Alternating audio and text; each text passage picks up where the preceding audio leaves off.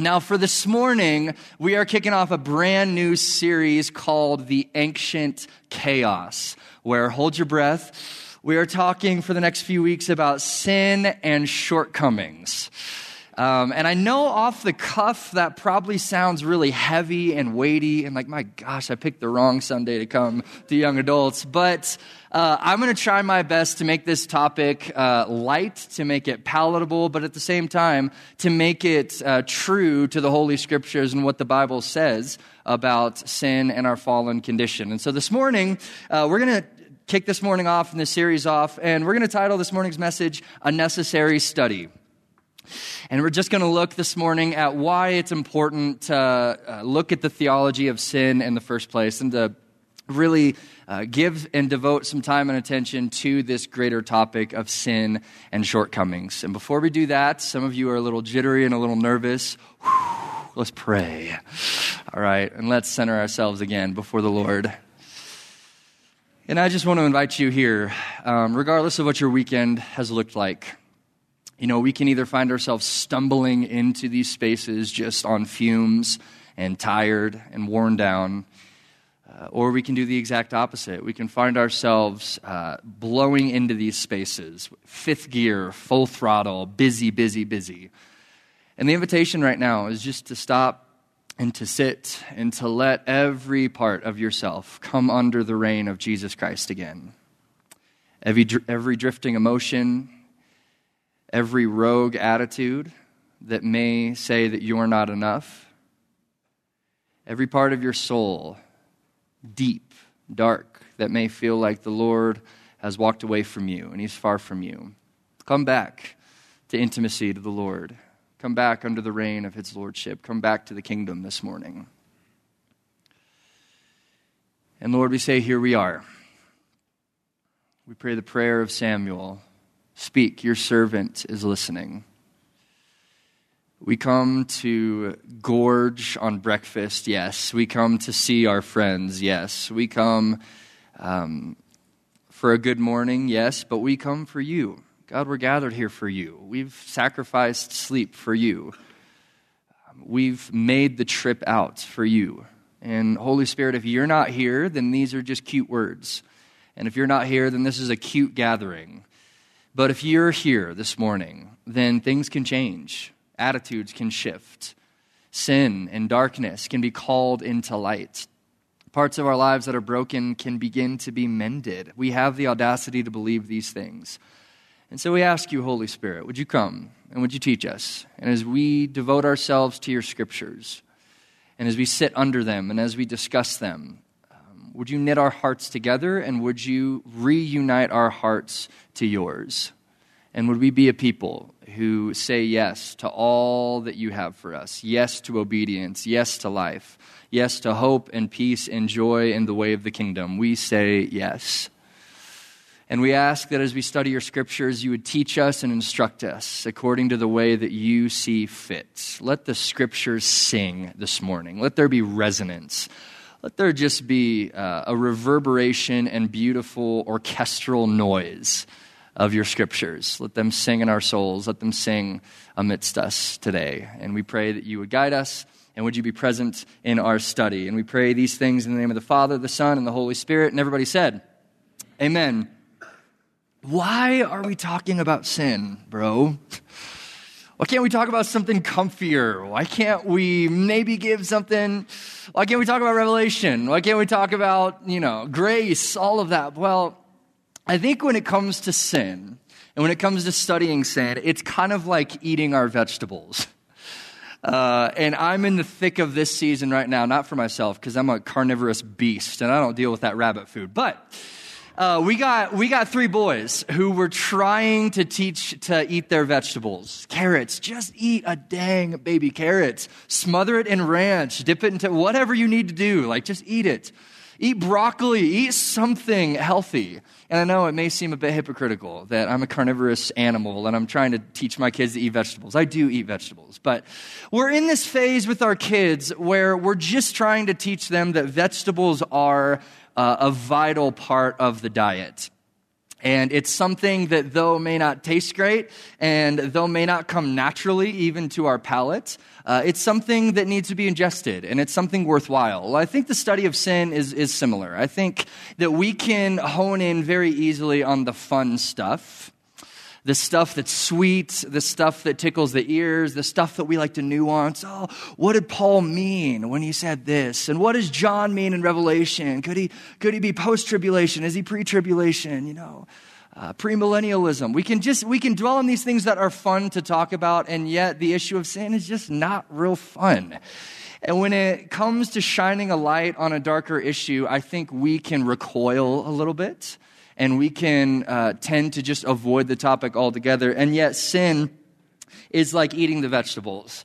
And to take it a step further, if we do not fully come to grips with sin, and if we do not fully understand sin, then the gospel itself cannot truly make sense. We can't have the good news and the gospel and the liberation that was Jesus Christ crucified and resurrected without taking on the full weight of our depravity. We can say it this way, that we cannot understand the depths of God's grace unless we understand the depravity of our sinful condition. It just can't happen. Grace does not happen in a vacuum. Liberation does not happen in a vacuum. Liberation from what? Grace for what? It's only in understanding our sinful condition, in our depravity, that we can truly understand the depths of God's grace. 1 John 3:1, see what great love the Father has lavished on us, that we are called what? Children of God. And that is what we are. This is the grace that's been given to us. And before we come to this grace and before we can fully receive it in all of its depth and goodness and glory, we have to at least understand first that we are flawed, that we are fractured, that we are depraved in the deepest parts of our condition. And I think if we're not careful, when sin is relegated to that which is not that bad, then we can maybe tend to think that the answer is within ourselves. And especially in the society in which we live, when we're absolutely filled and maxed out with messages of humanism, that the answer's in yourself, bro, girl, you got this. Just like it's self-actualization. You thrive and you flourish when you find the highest echelon of your being. Well, okay, how's that working out for you, by the way? If humanism really held up to a robust and worthwhile worldview, then I think we wouldn't see the sin and the violence and the utter depravity that we see in our world today, because there would be goodness. There would be more people finding the highest echelon of who they are and their purest being. It just doesn't hold up, and we can go the way of humanism if we're not careful. If we don't stare sin in the face and realize that I am utterly depraved and fractured and flawed outside of the grace of Jesus, then we can believe that the answer is within ourselves. And humanism, by the way, is the exact opposite of the gospel. Where humanism says, we got this, the answer is within ourselves. The gospel says, I am nothing, and Jesus is everything. I have nothing to bring to the table. I am utterly bankrupt, and yet in God's great grace and goodness, Jesus is enough. Said another way, we can say that a worldview that views sin as not that bad renders the cross as not that necessary. And we absolutely squeeze the goodness and the beauty and the wonder of Calvary out if we view our sin as not that bad. Because in order for Jesus to be the Savior that he was, he had to come in the context of utter depravity. In order for him to truly be the life-giving, liberating Savior, the people that he came to save had to be saved from something. Sin. Absolutely interwoven into the fabric of our being. This is the gospel, Jesus coming in that. And before we really can take on the beauty of it, we have to come to grips with our sin and our depravity. And it's interesting, the Old and New Testament writers don't shy away from the issue of sin. In fact, we see the Old and New Testament writers throughout Scripture go to great lengths to let us know that sin is in fact interwoven into the fabric of our being, and that we are utterly deprived and depraved and in need of a Savior. We see this in Isaiah 64, verse 6. Where Isaiah says, we all have become like one who is unclean, and our righteous deeds, you guys, our righteous deeds, the best stuff that we can bring to the table. Lord, here's what I got. Here you go. It's like a polluted garment. It's filthy rags. It's disgusting. It reeks. Even our righteousness. We all fade like a leaf, and our iniquities like the wind take us away. Isaiah was onto something, that we have nothing in and of ourselves to bring to the table. Paul, later in Romans 7, verse 21, he talks about this as well. He talks about this tension between his desire to be good and yet how his goodness is not enough, that it always insidiously turns on him and makes him do things he does not desire to do. A familiar passage of Scripture. He says, so I find it to be a law that when I do right, evil is close at hand. For I delight in the law of God. I really do. In my inner being, I want to do what's right, but I see in my members another law waging war against the law of my mind and making me captive to the law of sin that dwells in my members. Wretched man that I am. Can anybody relate to this? Wanting to do the right thing, longing for righteousness, longing to be obedient, and yet somehow not measuring up. By your silence, I'm assuming yes. Wretched man that I am, who will deliver me from this body of death? Not myself, but thanks be to God through Jesus Christ our Lord. And then he says later, a few verses later in chapter 8, verse 2, for the law of the Spirit of life has set you free in Christ Jesus from the law of sin and death. Paul is saying, Isaiah is saying, the greater whole of Scripture itself is saying that we have absolutely nothing to bring to the table. That sometimes we can kind of approach God like, yeah, I got it together and I feel like things are pretty good. And though, of course, there's this area of my life that's absolutely flawed and fractured and broken, I feel like I'm an overall good person. Isaiah would say, try again. Paul would say, you're off there. Because we in and of ourselves have absolutely nothing. We're abysmally depraved from goodness. And that's not to say that we can't do a good work here and there and we can't extend charity here and there, but it's swallowed up in a depraved condition that Paul in the greater narrative of Scripture is teaching. And so when it comes to sin, why don't we like to talk about this?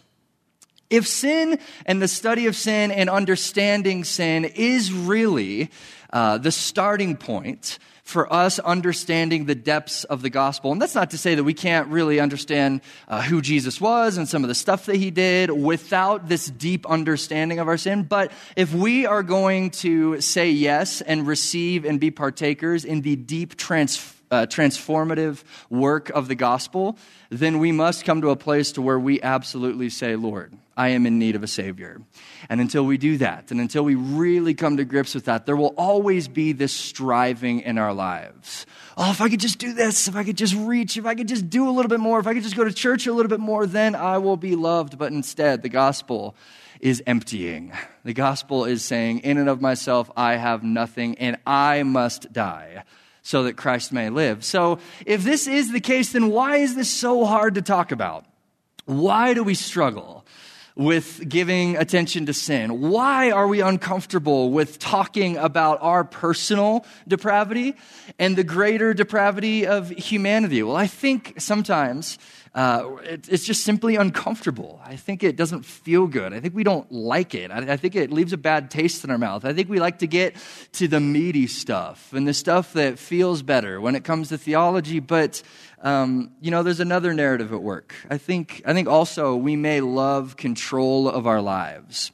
And we may like to think that, yeah, the boogeyman's in the closet or under the bed, but as long as I don't see him and as long as I shut my eyes and shut my ears, he's going to go away. But the fact is that until we come face to face with our sin, there's disorientation and there's misunderstanding of what the gospel is. And I think if we're not careful, especially in the church sphere, we can avoid it out of a notion that, an assumption that says, we don't really need to talk about sin because it was dealt with on Calvary. Like it's a non-issue at this point. Jesus dealt with it, and so I think we're good. But if that were the case, then people would be sinless when they receive salvation. If sin is a non-issue now, then the scriptures wouldn't be filled with warnings to keep persevering in the faith and to avoid sin. Because we can see, was sin effectively dealt with on Calvary? Yes. Right? A resounding yes, I hope. That's a central message of the gospel. But does that mean that the effects of sin and the grip of sin are fully released on our lives on this side of eternity? No. Right? And again, that's an axiomatic truth. All you have to do is just look at our lives and point to any number of brokenness in order to justify that. If that were the case, then we wouldn't hear about these tragic stories of pastors and their moral failures. If sin all of a sudden is a non-issue and we just don't have to worry about it anymore because of Calvary, then we wouldn't be dealing with this broken and fractured relationship because a fellow believer is talking bad about us behind our back. If sin is a non-issue, then we wouldn't have that slow, simmering anger at Starbucks when they're taking 15 minutes to brew your blonde roast. I mean, come on, it's just a pour-over. Why is it taking 15 minutes for a pour-over? And that slow, simmering anger, judging by your chuckles, I'm assuming that you guys know that feeling. Oh, what is taking so long? It's a freaking panini. Come on. Sin was dealt with on Calvary. But that does not mean that we don't still feel the effects of sin even as believers. And it's only in the new heavens and the new earth where God wipes away every tear from every eye, where God brings down heaven to earth and where we live with Christ forever. And when the fullness of the gospel and the fullness of Calvary and the fullness of kingdom life is realized, that sin will be a non-issue. But until then, we are given these testimonies in Scripture to hold fast, to be careful, to watch out, to keep our eyes open, and to be sober and alert because sin is still at work in our bodies. We see the great tension of the New Testament. We can kind of summarize it this way. We have it right here on the screen. The great tension of the New Testament is essentially sin was conquered on Calvary, but still at work in your mortal bodies. This tension that yes, Jesus took care of it, and yes, sin was nailed to the cross, and yes, death itself was defeated, and yet there's still sin at work in our mortal bodies. And the process of sanctification is that purging of sin from the fabric of our very being and allowing the Holy Spirit to rid us of our guilt and our greed and our lust and these things that so cling to us. The great tension, it was dealt with and it was conquered, but still at work in our mortal bodies. And with that then, there's also this great warning that we see in the New Testament. And we can summarize it like this: be on your guard and walk wisely. If sin was conquered on Calvary and we can receive the grace and the riches and the beautiful testimony of the gospel, yet it's still at work in our mortal bodies, then we must be on guard. The New Testament writers say, be on guard, walk wisely, look, be awake. Don't think that you're out of the woods just because you've said yes to Jesus. Because if you're not careful, the enemy and your very sin and flesh can sneak up on you and begin devouring you. Be awake, be alert, be sober. And though we see this tension at work throughout the New Testament, there's one specific passage of Scripture that I think beautifully and succinctly gives language to both this great tension and this great warning. And it's found in Ephesians 5, chapter 3, verses 3 through 17. So we're going to camp out on this for a couple minutes here. If you got your Bibles, you can turn there. It'll be on the screen as well. But let's see how this tension and this warning is present in this passage of Scripture. This is the Apostle Paul writing to the church at Ephesus. He says, but sexual immorality and all impurity or covetousness must not even be named among you, as is proper among saints. Let there be no filthiness, nor foolish talk, nor crude joking, which are out of place, but instead let there be thanksgiving.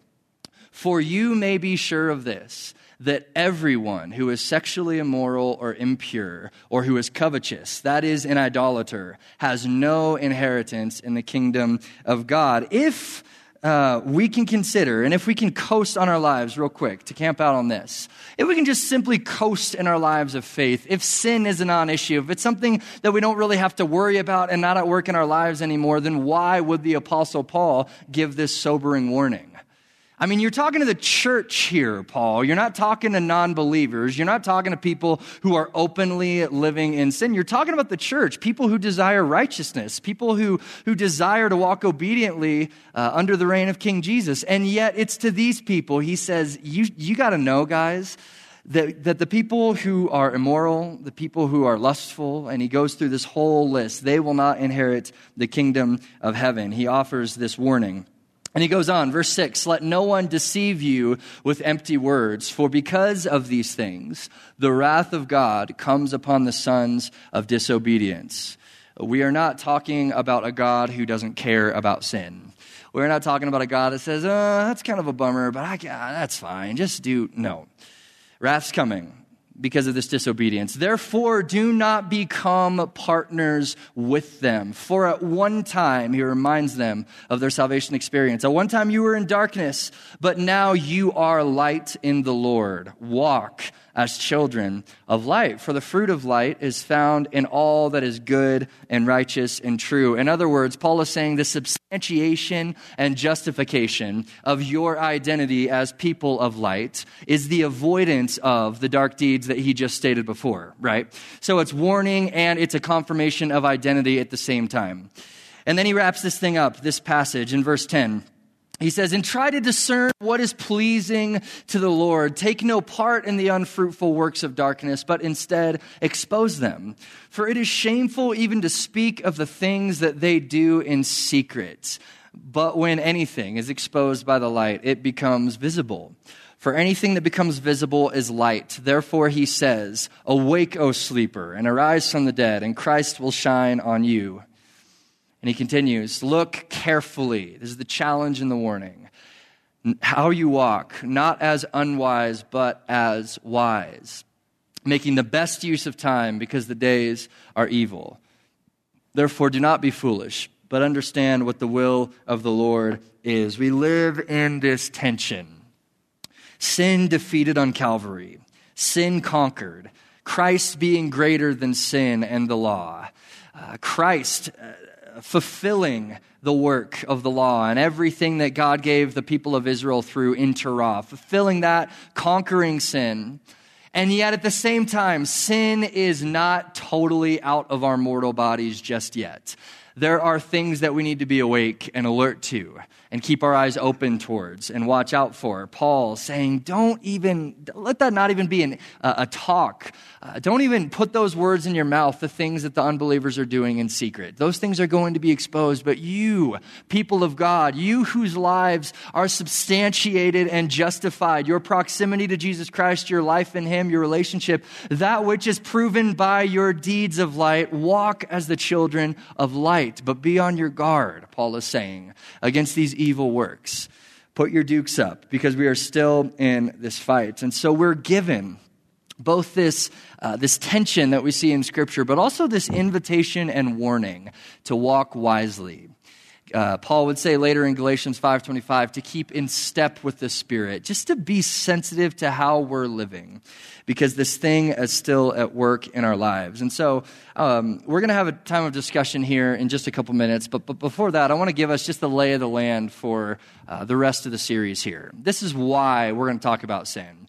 The gospel makes sense only when we really give attention to understanding the depravity of our condition. And so throughout this series, we're going to look at how sin was present and dealt with in the Old Testament, both under the Torah, that is the law, and in the sacrificial system. We're going to look at what was the sacrificial system all about, what was the Torah and the law all about as a response to sin. We're going to look at Jesus and how he was the fulfillment of Torah and the fulfillment of the sacrificial system. And then we're going to look at the issue that may be a little sticky, but what do we do with sin after Calvary? when we fall into sin and when we walk in disobedience, whether willfully or unwillfully, how does that fall in the New Testament? What would the New Testament writers have to say about that? So we're going to spend the next 5 or 6 weeks looking at these topics. But for now, let us be people who are soft and tenderhearted and understand our need for the Savior. Let us be people who understand that even our righteousness is filthy rags, that what we bring to the table is absolutely broken and fractured and flawed and cannot in and of itself be of any worth to God without Jesus Christ. It's going to be a sweet series ahead, but let's wrap up this morning. We got New Life Next this afternoon, and so we got to dismiss a little bit early, flip the room, but let's spend the next 15 minutes of our time talking about these 2 discussion questions here as a response, really nuancing this together. We got 2 questions. What do you think some of the dangers of misunderstanding sin are when it comes to our personal lives of faith? And why do you think we tend to avoid talking about the issue of sin? Use these discussions as a guide. Enjoy time at your tables, and we'll pick this thing up in about 10 minutes. All right, you guys. Much, much, much love. Enjoy. Oh, hello. Hey, guys. Sorry to kind of cut this a little bit short this week. With New Life Next being after the second service, we just needed to end today a little bit early so we can tear down. But if you guys could all just stand really fast for me, I'm going to close us in prayer. Okay.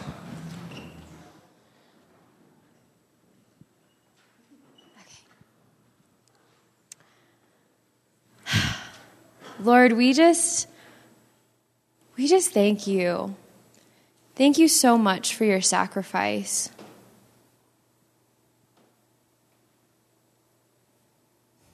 Thank you for the work on the cross, for your work on Calvary, Lord. We just take a moment to silence ourselves and to silence our hearts and to just reflect on your sacrifice. We love you so much, and we thank you so much for everything that you've done for us, Father. And we just submit to your lordship today, Father. I pray that as we go forth from this place, Jesus, that you would remind us of who you are and the things that you've done for us, that you would be the wind and the breath in our wings this week, Father. We love you. We thank you for today. In Jesus' name, amen.